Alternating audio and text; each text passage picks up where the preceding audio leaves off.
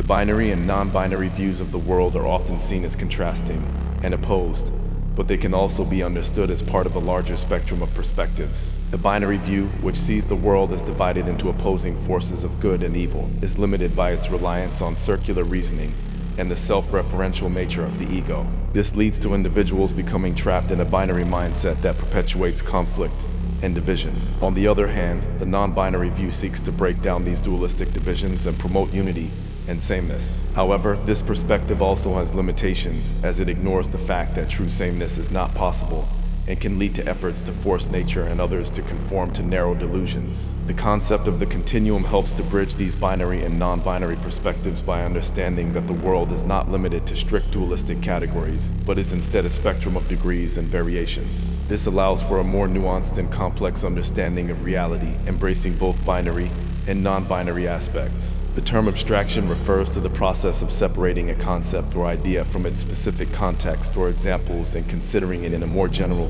or theoretical form. In the context of understanding the world, abstraction allows us to see beyond the limitations of our individual experiences and perspectives and consider the broader, more complex reality. Multiordinality refers to the idea that there are multiple levels or orders of reality beyond what can be observed and understood through our limited senses and perspectives. This idea allows us to embrace a more complete and nuanced understanding of the world, incorporating both binary and non-binary perspectives. Dichotomy refers to a division or split into two opposing parts, such as the binary and non-binary perspectives discussed in this text. The concept of the excluded middle states that there are only two possible outcomes in a given situation, and that a middle or neutral option is not possible. This concept is often used to justify a binary perspective and can limit our understanding of the world if applied too rigidly. However, the continuum concept recognizes that reality is more complex and nuanced, allowing for a wider range of possibilities beyond strict binary categories.